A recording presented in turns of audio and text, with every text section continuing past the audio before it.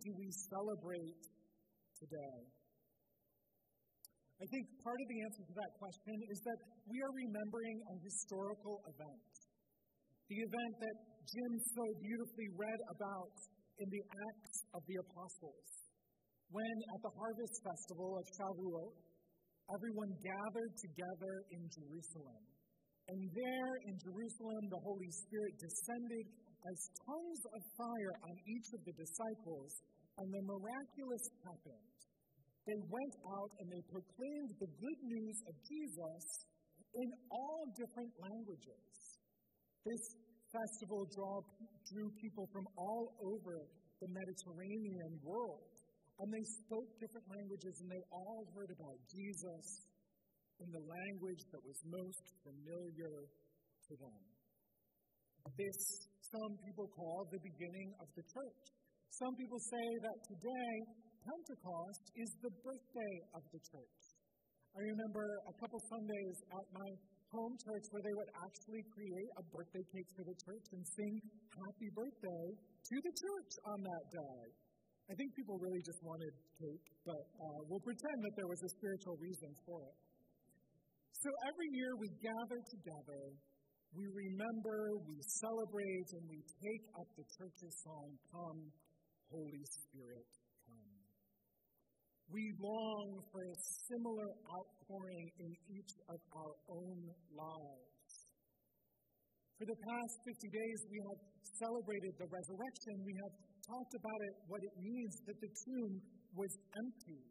We have reveled in the power of new life that was offered because of Easter Day. But it's actually the advent of the Holy Spirit on this day that makes that new life available to us. In the coming of the Holy Spirit, the renewal of life found in the empty tomb is made possible. The Spirit puts the resurrection's power into action. It makes it available to us. The Holy Spirit is a very difficult thing to speak about. I had trouble in preparing this sermon because it's hard to find words. Our scriptures aren't exactly explicit when it comes to the scriptures. You know, we hear a lot about the first two persons of the Trinity. We hear a lot about God the Father. And then we hear a lot about God the Son. But when it comes to the Spirit, we just get snippets here and there. And we try to put them together like a quilt so we can get an idea of what the Holy Spirit is like. But we don't have a whole chapter of the Bible or even a whole book of the Bible devoted to the Spirit. But today, in our scripture lessons, we heard a few things. One is that Jesus calls the Holy Spirit the Spirit of truth. The Spirit reveals the truth to us. And this is so important in our world where answers to questions seem elusive. When we can't seem to figure out the right way forward, the Spirit reveals the truth to us. I think part of the Spirit of truth, how I make sense of it in my mind, is growing up in the way of thinking of growing up. We talked about the inspiration of the scriptures, but that was a historical event. It was almost as if God spoke to somebody's ear and then they wrote down exactly what they heard. But I remember one of my priests saying, the more important inspiration is when you pick up the Bible and you read the Bible and the Spirit comes into that interaction there and reveals the truth to you in that moment. That's what it means to be the Spirit of truth.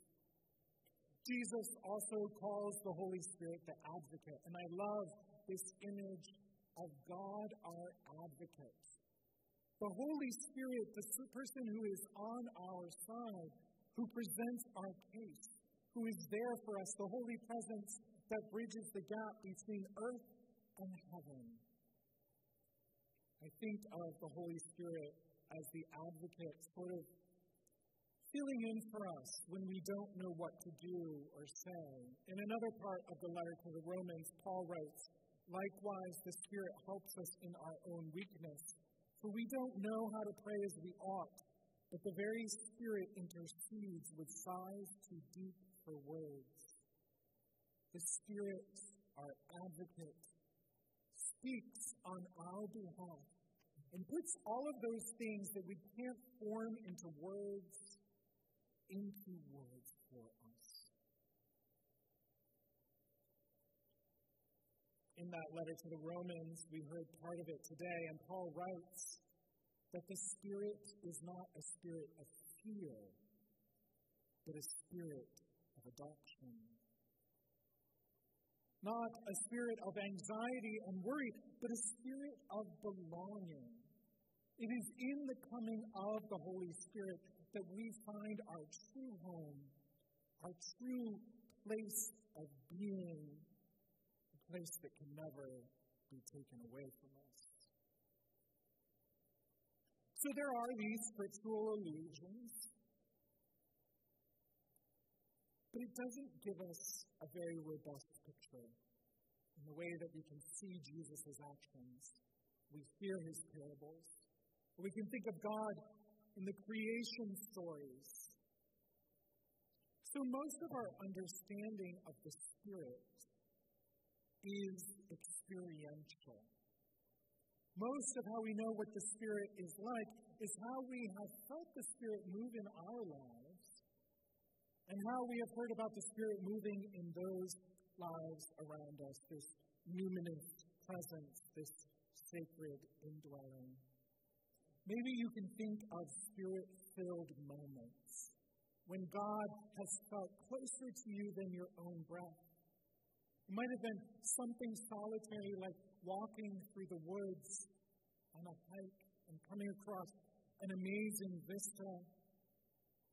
Yesterday, a few of us gathered in the parish hall to watch our intern CJ be ordained and made a priest at the Cathedral of St. Paul. And you could feel the presence of the Holy Spirit in that moment. There have been moments here at Trinity when the Spirit has felt incredibly present. I remember our homecoming Sunday last fall. It was sort of the first big celebration when we had been able to get together post-COVID. And we all felt God's presence so here, so near, so with us. I've heard many of you say that another time you feel the Spirit present is when we sing, "I am the bread of life," and you see holy hands lifted up in praise, and God is present and here with us. And these moments are good places to be. When we feel the Holy Spirit dwelling in us. I'm reminded of the story of the Transfiguration when they go up into the mountain and Jesus is transfigured into his holiness.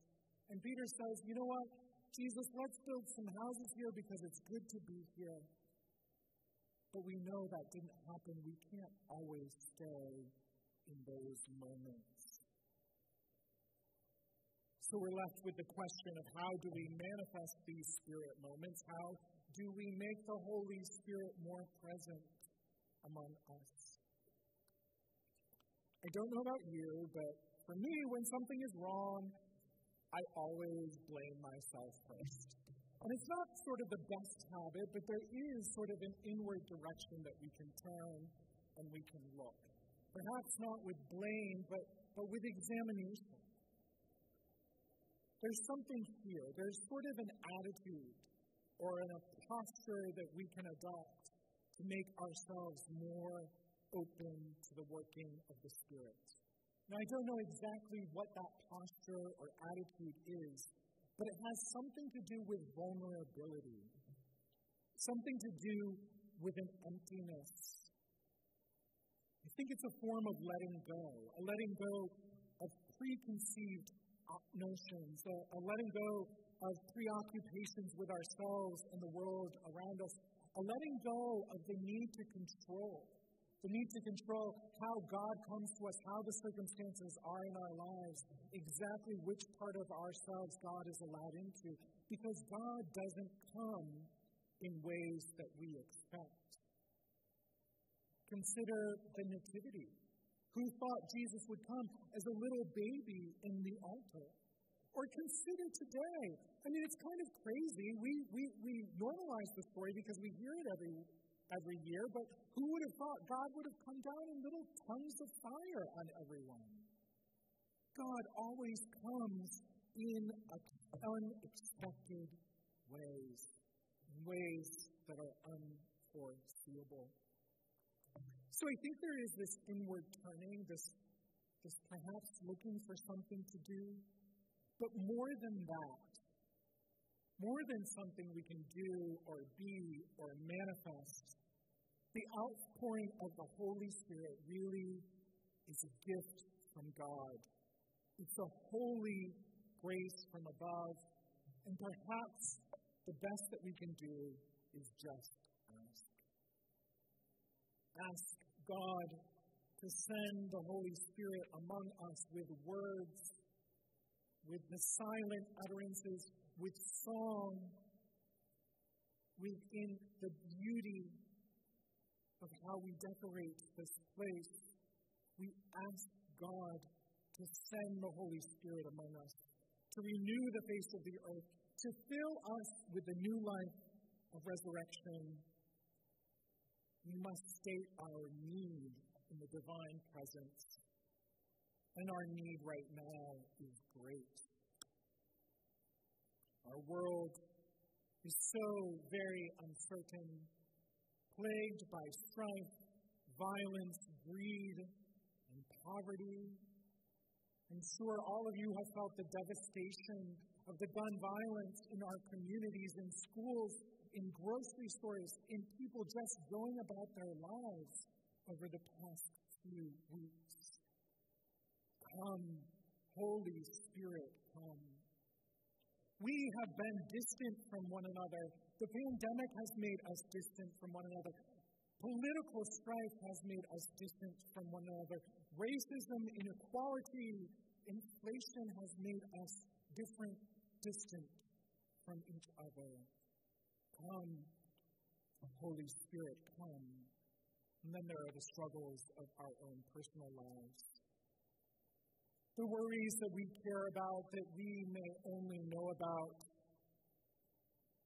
Our worries about our financial future, about relationships with families and friends, about what the next year will hold for us. The struggles of physical things, and we cry out, come, Holy Spirit, come, because all of these things leave us parched. All of them leave us with a deep longing and desire, and today, on this day of Pentecost, we long for new life. And so together, let us join our voices, let us take up the call of the church and simply ask, saying, come, Holy Spirit, come.